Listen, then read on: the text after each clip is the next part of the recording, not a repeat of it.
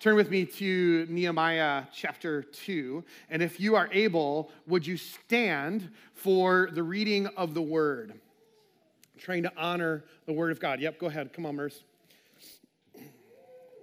You guys give Mercy a hand. She's going to read for us today. Go for it. There, okay. You can do whatever you want. Oh, there we go. There it is. I brought up a Bible, but it's there too, so that's helpful. Okay, Nehemiah 11 through 20. I went to Jerusalem, and after staying there 3 days, I set out during the night with a few others. I had not told anyone what my God had put in my heart to do for Jerusalem. There were no mounts with me except the one I was riding on.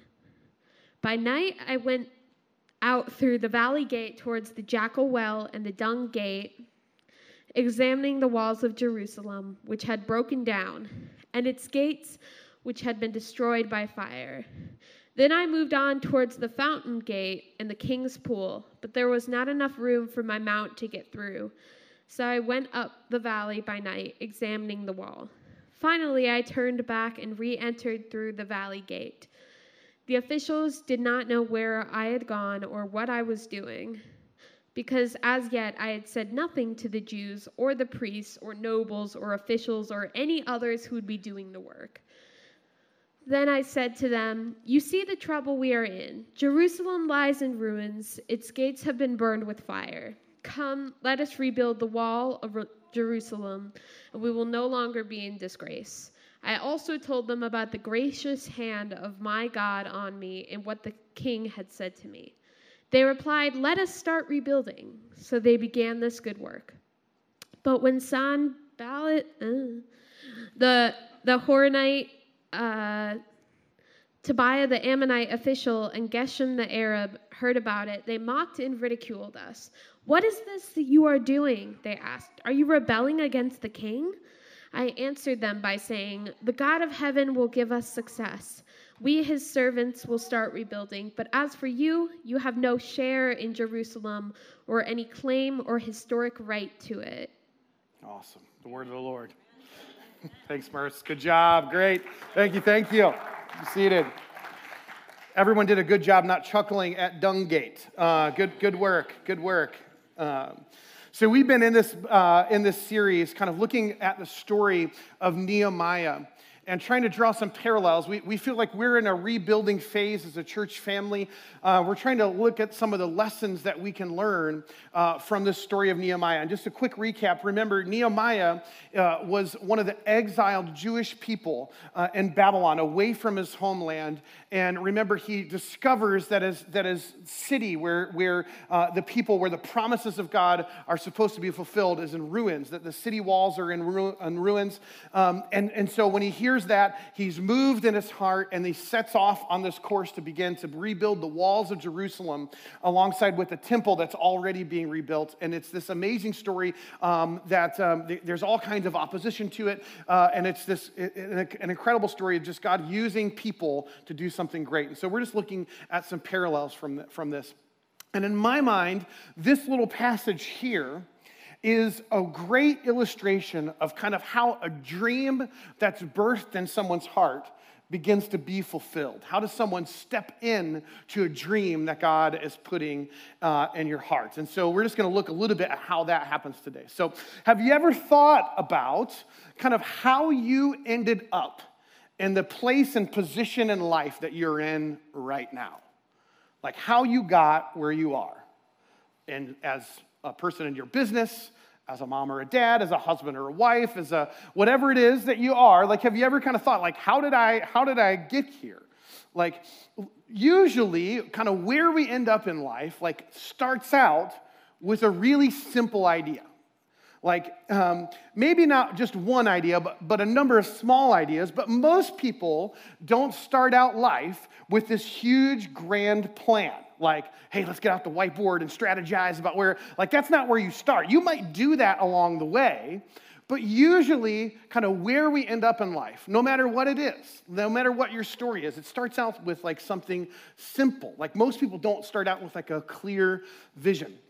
Chances are that somewhere along the way in your life, you discovered that you were good at something and decided to do more of that.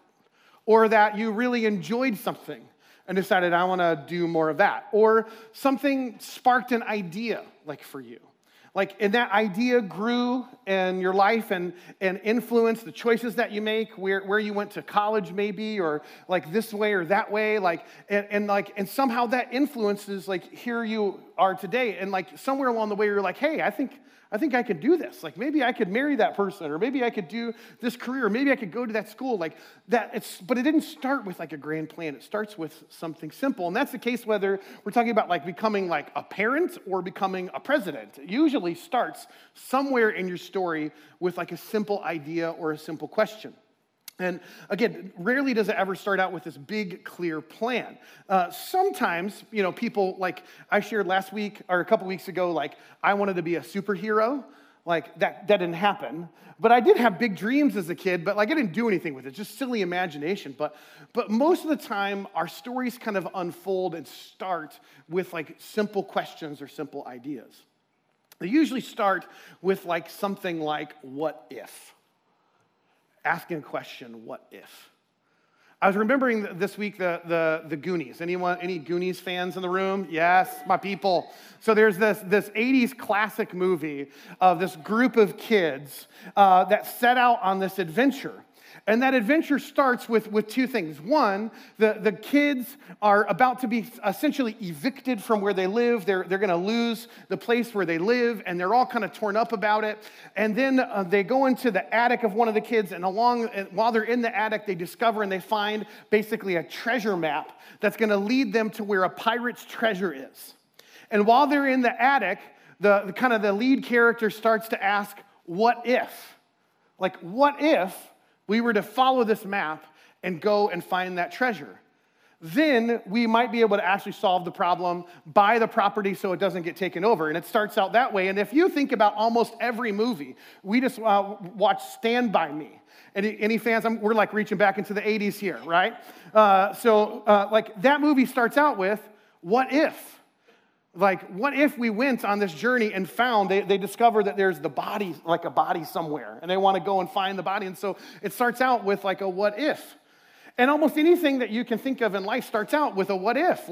Sometimes someone somewhere looked up at the moon and said, what if? What if we figured out a way to get there? And there wasn't a straight line from that what if to the moon. There were lots of other what ifs along the way. And eventually the thing that actually drives us to go to the moon is competition with the Soviet Union. And then the question becomes not what if we go to the moon, but what if they get there first, right? And so there's all these what ifs in our life that lead us to the things that we're doing. And those what ifs don't have to be big, huge, epic tales or dreams. They can be really simple things. Like maybe along the way, you discovered, gosh, I can build things. I'm pretty good at fixing stuff. And that turned into what you do now in life. Or maybe you realize, gosh, I'm really creative and I feel like I like doing this. And so I want to do more of that. Some of you discovered along the way, gosh, I just really love kids. And I really want to be a mom or I really want to be a dad. But it started with a what if. What if I could do that? All of us have asked a question at some point like that or not, intentionally or not. But what we do with that what if is usually the thing that actually shapes our life. It's not just asking the question, what if? It's what we do when we ask the question, what if? That influences where we go. So just a little bit of a story from my life. I might have told the story or not before. I can't remember. But I was with a group of from my youth group. Kids, do not do this. Any youth group, this is not a thing I want you to do. So, and we used to have Sunday morning, Sunday evening, and Wednesday night church. And we were there no matter what, all 3 times all week. Well, a lot of times between Sunday morning church and Sunday night church, we would hang out. And so our youth group was hanging out one Sunday, not the whole, but some guys from the youth group. And we were hanging out a little bit too long, and we were running late getting to the church. Well, the problem was the youth group was about half of the worship band. And so, we had the guitarist. Guys, I used to play trumpet. So that's about the extent of my trumpet skills right now.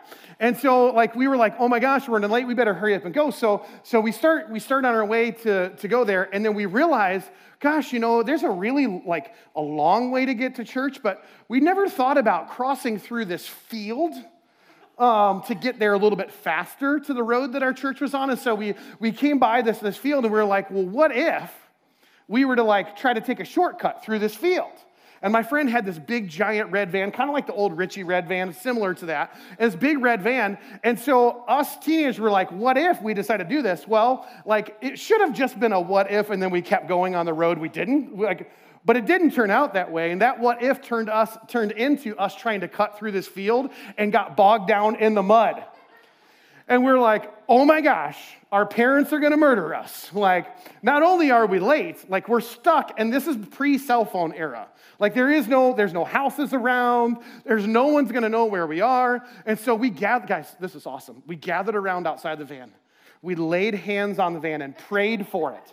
And I'm telling you, Jesus moved the van. I don't know what happened, but we prayed for the van and we pushed it. And yes, that's a miracle. Yes.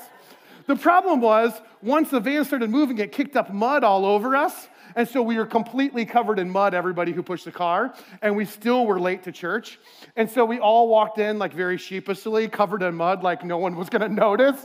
Everyone walks up to the stage and starts playing their instruments. There's no point to the second half of this story. I'm just telling it just because. The point is that should have just been a what if that didn't go anywhere. But we didn't. We took it somewhere. But there are plenty of times where the what if questions, the things that get our attention, the questions that we have, the things that are in our heart, we actually do need to take a next step with. For Nehemiah, the what if was, what if we could get the resources and go back and rebuild Jerusalem? What if? What if it's not okay that my homeland is like that? And it disturbs them, and he doesn't just sit on it. He actually goes, and we've talked about this over the last couple weeks, he goes in this place of repentance and deep prayer.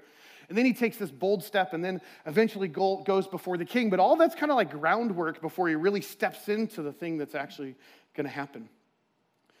And so what I want to look at is those next couple steps for just the next few minutes. These are going to be really quick that Nehemiah kind of takes up and steps into to see this dream come to happen. Now, before I dive in to these few steps of kind of nurturing a dream, I just want to say that this story of Nehemiah, and I've said this already, but I feel like it's so important for me to say it every week. It's a really big story. It's a story of a big dream. There are miraculous things that happen in this story. And sometimes that can make us feel a little bit small. God, I don't have big dreams like that. I don't think that way. I don't have big ideas. I don't know what I'm supposed to do with my life. I don't have a big dream like that. And so here's what I want you to know, that you might not, and that's okay. Because I am 100% confident that the God of heaven, if you know Jesus, lives inside of you, and his creativity is inside of you. The God who painted the stars and carved out the oceans and made the mountains and all of that, that God lives inside of you. And so somewhere inside of you is some creative what if. It doesn't have to be this massive, huge thing. It could be something really simple and small. There's some gift that you have. There's some talent that you have. There's some way that you have to contribute to us as a church family and to the kingdom of God, to the mission of God. There is something I know for sure. I know it. You can take me to the bank on it. I know you do. So don't let the fact that you might not have a really big dream keep you from hearing what I'm about to say. Because this is for everybody, not just for the dreamers. You, I know for sure, have asked what if. You see problems. You see opportunities. You see challenges. I know you do because you're a human being and because the God of heaven, you bear the image of God in you. And so I know there's something inside of you that God is stirring even if you're not aware of it right now. And what we're trying to foster here in our church family is an environment where people have the freedom to dream about how they partner with God and not just have the church do stuff for you. This is why we gave you Easter eggs instead of you giving us Easter eggs and having a big thing here.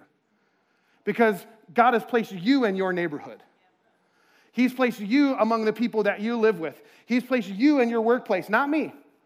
And so what we want to do is kind of collectively kind of create an environment where people are going, yeah, like what could God do? Like that's the kind of environment that we're trying to create. So some of you already are right now in a place where the dream that's in your heart has carried you beyond what you thought was possible. I know that's true. Some of you, if you were to go back to your 13-year-old self and you were to talk to yourself now, you would have no idea that this is where you would end up in life. And the dream that's in your heart has already carried you way beyond what you ever thought is possible. For some of you, this is the first time anyone's ever given you permission to dream. For anyone's ever told you that you have something to contribute, that you have something special and unique about who you are, and that's okay. For many of you, like this is just a place of grounding about, okay, God, I feel like kind of lost and I want to get practical. And so I just want to give you just a few things to help us get practical. So here's the first thing. Nehemiah nurtures the dream that's in his heart in secret. Nehemiah nurtures the dream that's in his heart in secret. The text here that we read today says 2 times that he doesn't tell anybody what was in his heart. That's an interesting thing. To have something like this strong desire that you know that God is growing in you. He actually says, God put it in my heart, and he doesn't tell anybody about it other than the king. That's a really fascinating thing because that's so countercultural today, right? Right now, we blab everything on social media, right? And even if you're not a social media person, like politicians do this all the time. They make all these grand, huge promises about vision that they have and then don't actually do anything about it, right? Am I lying or is this true? Like, right? I'm not saying there's something wrong with social media. I'm just saying like, we just don't know how to like steward something that God is like growing in our heart in secret. Like we don't know how to keep that secret. Actually, it says that he went in the middle of the night. When's the last time like you like had something just like kind of just inside of you that got you up in the middle of the night, right? When no one else knows and no one else is like, this is like basically spy stuff. He's sneaking out where no one knows because he's got this dream that's in his heart. He's not yet ready for anybody to know about it. And certainly there were a few people who probably knew what he was up to, but he didn't show up and announce this like with like a vision night. He didn't like whiteboard it like and be like, hey, here's what we're going to do. Here's my slideshow and like streamers. And not that those things are wrong. We're going to do that stuff as a church, but like there's something about nurturing a dream in secret that's really, really important. The reality is that I found that both in my life and other people, that the things that God has called us to, the things that he's wanting us to step into, most often grow best out of the spotlight, out of public. Like they grow kind of in the backwoods where no one can see it. They grow in secret. They grow in times of loneliness and obscurity. So think about some of the key characters in the Bible. Hey, Noah, I'm about to flood the earth. Okay, God, do you want me to go and tell everybody? Nope, just you. Go ahead and build a boat for me, and you're going to take your family and some animals, and like here's what, like this happens in obscurity. Hey, Abraham, I'm going to bless the whole world through you, but here's the deal. In order for me to do that, you're going to have to move and go where nobody knows you. So just take a few people and go to a place where no one knows your name. That's crazy. How about Moses? Moses grows up in the palace of Pharaoh, like grows up as a royal person in Egypt. And then where does he get the dream that God places in his heart to go and set the people free? He's out shepherding sheep. He's out just by himself, no one else around, in obscurity. David, all of his brothers are off doing something really important. They're off fighting a battle in a war. He's at home doing the work that nobody else wants to do. And it's there that a person comes by and calls him and says, no, you should be here because this one is going to be king. And I think about Jesus, 30 years in obscurity. No public ministry that we know of. You want to talk about sitting on something for a long time? I can't sit on a secret for like a day. I'm like, who can I tell? I want to tell this. Jesus for 30 years. And then the last little bit of it, right before Jesus starts to go into his public ministry, the Father is like, hey, let's take another 40 days or so, and it'll be just me and you. Like, this is how God grows dreams. It often happens in secret. So right now, even, you may have a question that's in your heart. You might have a stirring for something. You might have a growing desire to do something, and you feel like, I don't know what to do with this. I'm just going to say that being lonely in that right now is okay. It's actually good. It's actually a godly thing. Dreams and vision often start in obscurity and loneliness. You see, God uses those hidden seasons in our life, those secret places, to nurture and grow something in us that he wants to do.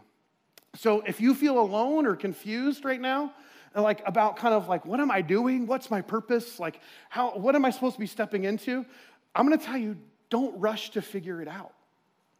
Maybe that's exactly where God wants you. Maybe right now, being kind of in that hidden place is exactly where God needs you to be. And so the thing you do is spend more time with Jesus, not try to figure it out. Are you guys okay? Yeah? All right, cool. All right. So the next thing that happens is Nehemiah begins to refine the dream with action. He begins to refine the dream with action. So after he spends this period of time, like he's like prayed, he's done all those things. Like now in the secret of night, he's going and he's exploring the walls of Jerusalem. He's trying to go and see what is the real situation on the ground. I've heard rumors of how the city has been destroyed. I've heard rumors that the gates have been destroyed, but I want to see it for myself. And so he starts investigating what's the real need here. What will it take to accomplish this task? This is so important because I think so many of us are waiting for God oftentimes to give us this thus saith the Lord, heavens open, and then here are your marching orders kind of thing. And in my experience, that's just typically not how it happens. Usually it's this playful exploration with God of why don't you go and see? Why don't you go and look? Why don't you begin to just see what this is actually going to take if you really wanted to step into this? If this was something I really had for you, why don't you go and investigate yourself? Oftentimes, God asks us to go and take a closer look at something before we actually fully step into it. And then after we do that, it begins to become more clear. So just real practical, maybe here in our church family, you would say, I feel like maybe God's growing a love in my heart for the poor. Well, let me just say, don't wait until you get a grand vision for the poor. Just start helping out people who are poor.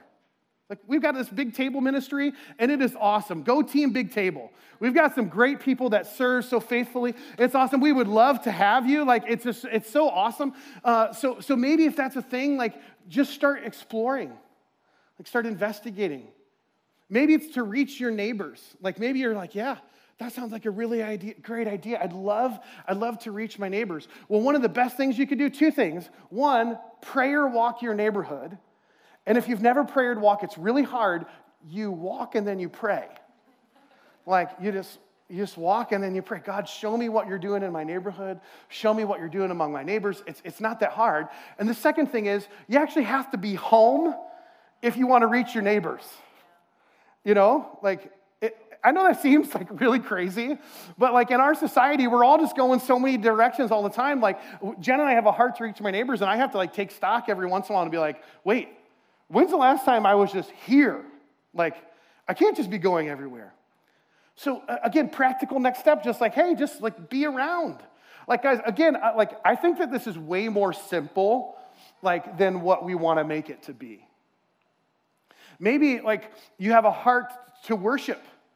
Maybe you're the kind of person that's gosh, I just feel like God's growing something in my heart to worship. I'm telling you, the best thing that you can do is become a worshiper at home. And then the second best thing you could do is serve behind the scenes to help make sure worship happens. Show up early to help move some microphones around or run slides or lights, whatever it might be. If that's your heart, one way to investigate if that's the way that God has is just practically start getting involved. It's interesting in this story. One thing that never happens in the story of Nehemiah, God never overtly speaks to Nehemiah. Isn't that interesting? Yep. That we don't have a moment in the story of Nehemiah where God says, Nehemiah, I want you to go and do this, thus saith the Lord. That's really fascinating to me because that's how I want it to happen. How about you? Like, I want God to make it so crystal clear, a jet flies in the sky and writes it in the cloud. You know what I'm talking about? Like, that's what I feel like I need from God. But Nehemiah is really clear. This is something God put in my heart. What does that mean? I don't know. Like, this is a matter of the heart. Like, this is like a passion that God rises up within you. Again, I think so many times we're waiting for God to write it in the sky for us. It's like, you already know. He's put something in your heart. It's come out of your experience. It's come out of your questions. It's come out of your pain. It comes out of the things that gets you excited. Like, God is stirring something inside of you, whether you know it or not. So Nehemiah has this desire. He nurtures it in secret, and then he refines it by stepping in and actually exploring something and discovering it. But then the next thing that Nehemiah does is he starts to share this dream with a few key people. So after he's been this time in secret, after he starts to investigate himself, he decides, okay, now it's time to tell people what we're up to. And so he goes to the people who are with him, the people who are on his journey, and says, hey, this is what we came to do. This is what we came to do. And I think this is so important because if you're going to, it doesn't matter whether it's this really big dream that you have or a really practical thing, having some people who know your heart and know the heart of God who can speak into that is so, so critically important. So here's what I would say really practically. If you have like, gosh, I think maybe I would like to serve in this way. Or I think maybe God is like stirring something in me to start something. Find some people around you who you know you, and you know love God. And have some conversations with them. It doesn't matter what it is. Hey, let me run this by you. This is what I was thinking. I had this idea, and I'm not sure if it's crazy or if this is normal or whatever. So we have done this many times in our life because, quite honestly, I just don't trust my own judgment most of the time. Anyone else feel that way? Like, I'm just kind of like, I don't know. So when Jen was feeling this call a number of years ago to step down from her full-time teaching job, and she started talking to me about it, I was like, no, that's not the Lord. Like, you're not having a Nehemiah moment. God did not put that in your hearts. So, because he did not put it in my heart. And so we were like, okay, well, I guess we should pray about this until we get on the same page. And so we began to pray about it. And then slowly but surely, as husbands often do, I finally caught up to where she was. Yes. And then I was like, okay, well, what do we do with this? And so we had learned from a previous church that we were a part of that when you have something like this, you should not make decisions like this in a vacuum. And so we went to some trusted people in our life. Man, why is this making me emotional? In this church, and said, hey guys, this is what we're thinking. It makes 0 sense on paper. I don't know why we're doing this. We're going to lose our insurance and more than half of our income. Like, we just had another baby. Like, this makes absolutely no sense, but we feel like maybe God is in this. What do you guys think? And part of that was like, if this blows up, it's on you guys, you know? And then we prayed about it. We sought the Lord together, and they were all like, no, this is 100% a thing that you should do. Man, what that did for us and taking the step of faith was massive. Now, let me just say that you won't always have that. Sometimes people will still think you're crazy. Like, right? People won't get it. But to the degree that you can, to have some trusted people in your life who know you and know the heart of God, that you can go and say, hey, what do you think about this? Is this something we should do? It's so, so powerful. It's the way a dream is actually born. I have seen so many people have their lives go so many wrong ways by not doing this, by not allowing godly voices speak into their life, by not pursuing, like, is this a thing we should do? And so I just really, really encourage you not to do that. Also, I just want to say this as an aside. I love in Nehemiah, you're going to see this over and over again. They refer to the rebuilding of the walls of Jerusalem as the work. It's a refrain over and over again. He says it a couple times here in this passage. We're going to commit ourselves to doing this work. And then the people that he talks to responds and they say, yes, we will commit ourselves to doing the work. The reason why that's important is because I think often we feel like if God has given us a dream or something he's asked us to step into, that it will feel easy. Right? That it will feel like, okay, God, you said to do this, so why is it so hard? And I feel like actually everything in Scripture says, no, it's going to be hard. Jesus sets the bar really high for his disciples when he calls them into discipleship. He's like, look, here's the deal. You can come and follow me if you want. But if you do, you're going to have to take up your cross. If you do, you're going to have to die to yourself. I've got something better for you.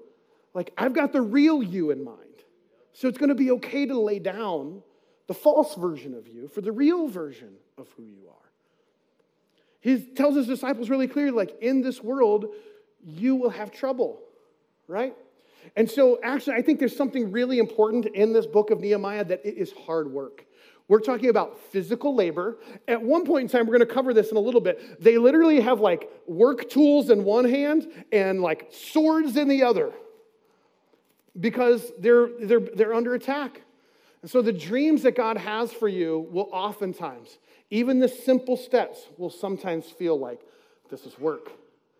And I wonder if that's less a problem than what we think it is. That actually God's working in the work. There's something that's happening in the work, and that it doesn't necessarily need to be easy. The last thing that Nehemiah does here in this passage is he defends the dream when it gets challenged.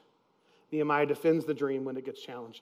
As soon, it's actually sandwiched, we didn't read this, right before this, there's opposition. These same characters show up and start to oppose Nehemiah. And then right at the end of this passage that we read today, this is like a sandwich of opposition. It's making it really clear that this thing that Nehemiah is going to do, that's going to be this awesome thing, it's going to come with lots of challenges. And so as soon as Nehemiah steps out into this, it's challenged immediately.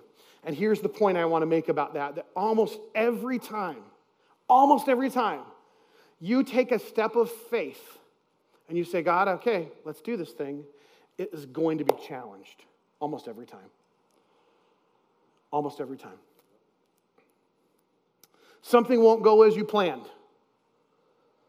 People will criticize you, or you will feel unsupported. Something will happen that will question, am I really supposed to do this thing? I'm just telling you, this is going to happen. It's going to be challenged either internally or externally. It's just the way it is. And so those kinds of things will happen, and they'll cause us to question, do I give up or do I abandon this thing? I don't know, what do I do? I'm telling you, there is very few things that we've ever done as a church that I haven't second, third, fourth guessed. Because of the challenges.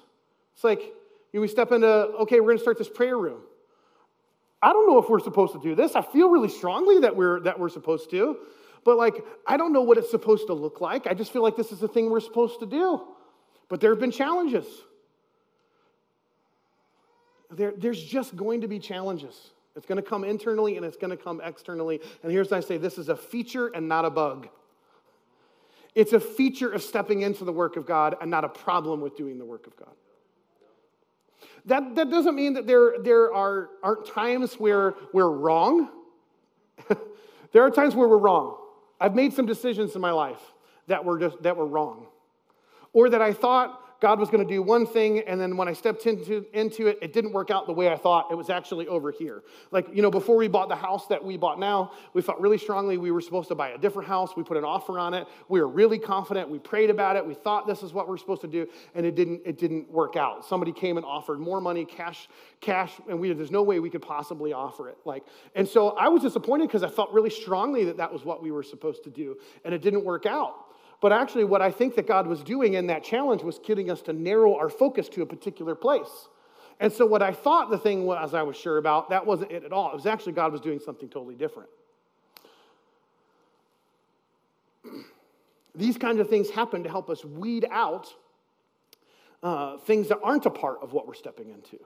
They're things that refine us in the process. They're things that help us to better define, oh no, God's calling us to this and not that. It's part of that. Sometimes the challenges that we experience when we step out into whatever it is, I'm telling you, anything that you do for the kingdom of God, God will use it in your life to make you more like Jesus. Whatever it is.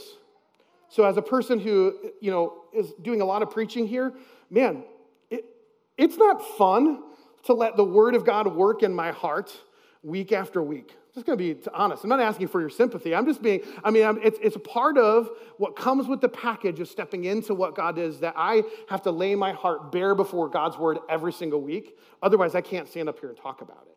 right? God works in my life through the work that I've stepped into. And he works in your life through the work that you step into. You know it's true. You know, for those of you who are parents, you know that your relationship was closer with God and that you've learned about things about who God is through being a parent, right? Like, a lot of times it's like, man, God, I'm glad you're not like me, right? It's just part of it. He's so gracious and he's so kind that he'll use anything that we step into to form us into the image of Jesus. And here's the thing, that's more important to him than whatever it is you think your contribution is. You becoming more like Jesus is more important than whatever you think your calling might be. It's more important because who you will be in Christ is who you will be forever. One day I'm not going to be a pastor. That's weird to think. Like one day it's not going to happen. But me as a follower of Jesus and how Jesus is forming me, that is forever. And so what God does is he uses our vocation. He uses the ways that we volunteer and the ways that we serve to form us into his image. He's used your career. He's used your experiences. He's used the yeses that you've said in the past to help you become more like him if you're open to it. And so for Nehemiah, this was an opportunity to double down. He could have said, well, there's a lot of opposition here. Maybe we're not supposed to do this. Actually, because these are passing words and we're not really familiar with this world in the Bible, actually what the names that are listed here actually paint a picture where Jerusalem is being surrounded by opposing forces on every possible side. If you're to really dig into the text and what it looks like, it's very clear that these enemies are on kind of the three different sides of Jerusalem. He's completely walled in. There is no way that they're going to be able to accomplish this work. They are overmanned. They are overgunned. There's no possible way they're going to be able to do this. It should be too big. This would have been the opportunity to be like, okay, never mind. Jerusalem wasn't so great anyway. But Nehemiah doesn't do that. And his confidence is in his ability to do it. He actually says, no, this is like what God has put in my heart to do. And I know that he will come through. And so I know that you're going to challenge it, but we're going to go through it and go through with it anyway. And it also really helps. He's got some other people that made that same commitment. Knowing God is on your side is worth having 1 million people on your side.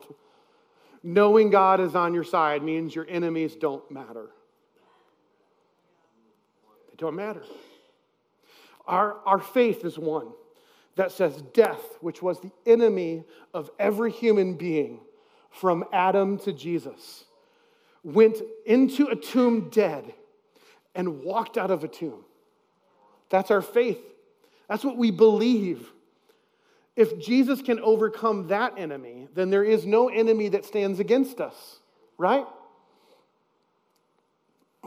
I'm not saying this is like a motivational talk. I just want our faith to rise in the God who is our God, right? The God who is our God. That doesn't mean that sometimes there aren't defeats. Actually, as we look forward through the story of Nehemiah, at the end of Nehemiah, this is going to be a failure. There's some great victories, but there's some really hard things at the end of this book of Nehemiah. But our victory is secure in Christ. It's already secure. It doesn't matter if I utter failly at everything. Fail utterly. Not utter failing. I don't know what that is. It doesn't matter if I fail in every arena of life. I know that I am an overcomer because of who Christ is. Because I'm in Christ and he is in me. I know that that's true.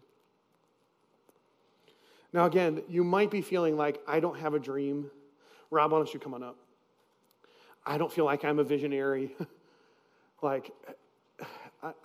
This feels like it's like, I don't know what to do with this. And I just want to say that some of you won't, and that's okay. God didn't make us all to be dreamers. He didn't make us all to be huge visionaries. But he did put a gift inside of you. He did give you eyes to see. He did choose your story on this planet. Isn't that amazing? Your story. God is sovereignly writing here. And you are a part of the bigger story that he's writing in all of creation. Like, that's 100% true. You have some passion in your life that can be released. You have some ability to serve in a way that other people don't. You have something that you see in the world that like, you're like, yeah, I feel like I can make that better. I feel like I can pour myself in there. It could be as practical as like, we need better coffee. I feel like one of my friends' church, they had one person who was like, look, I don't know anything, but I know coffee really well. And so I want to make sure that the church is always blessed with really good coffee. Guys, I like coffee. Like, so it might be something that simple. Like, I feel like this is a way that I can offer. Some of you are artists, and your art's like hiding, and we want to see it. We need it. Like, it makes us better. You carry the image of God and the beauty of God in your heart, and like it awakens us. Some of you are musicians, and like we need to hear more of that. Like some of you, like you are incredible intercessory prayer warriors. Or maybe you're just a person who really faithfully prays. Gosh, we need you to pray. Some of you, because you grew up in church, are really good at stacking chairs. And we need you, not necessarily here, but on Easter Sunday. Like this whole sermon has been about getting you to help with chairs on Sunday. Maybe you've got a growing heart for like reaching your neighbors, and like you're really good. I was with a couple people this week, and they're really good at making gelato. It's this Italian guy. Like some of you might have met him. They visited here a few weeks ago. And they're just talking about how they just really want to bless people with making really, really excellent gelato. That's amazing. Like, I was like, yes, you can bless me. Like, you know, God has something for you in our church family. He has something for you in his mission. So why don't you start asking what if? What if? What if?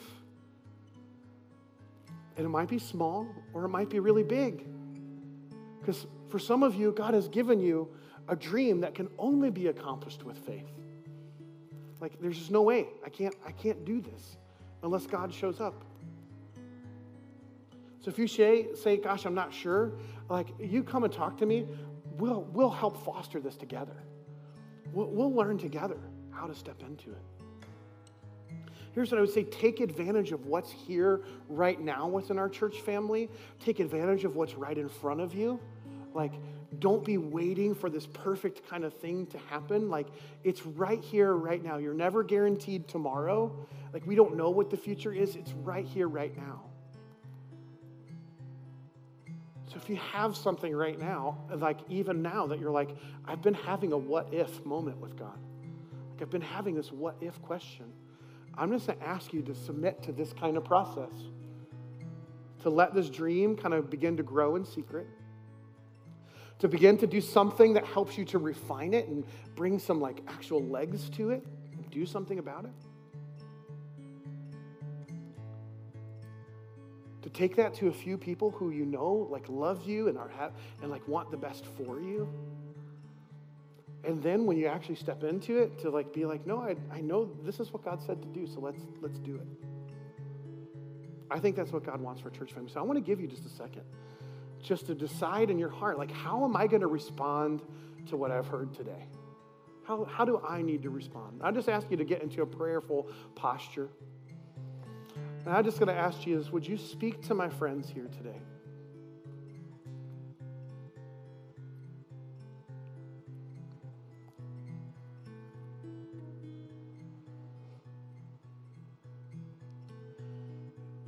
Lord, would you lift off any heaviness around us?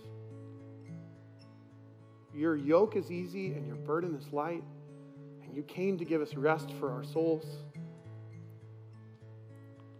So God, I pray that you'd release us from that.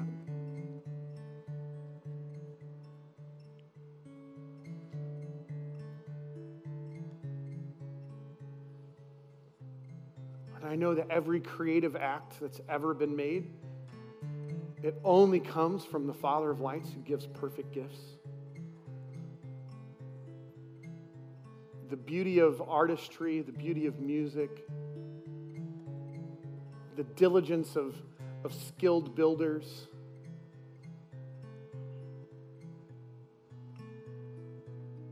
the empathy of shepherds and caretakers, all of these things and everything in between, God, is your hand. So I release you, Holy Spirit, to the degree that I can, to speak to my friends today. I will invite you, God, to posture ourselves underneath you, to awaken what you want in us, Lord. I pray, Lord, that there would be a spirit of servanthood in our body that's not waiting to be the hero, but just stepping into humble service, God. Reminded now of what it says in Philippians chapter 2 about how Jesus made himself lower than everything, leaving his place in glory to come down and serve. So I just want to say that this is not about you becoming a hero of a story. This is not even really about you finding your purpose and your meaning. This is about the way that you find how God is inviting you to lay your life down. So, Lord, I pray that you'd show us how to lay our lives down.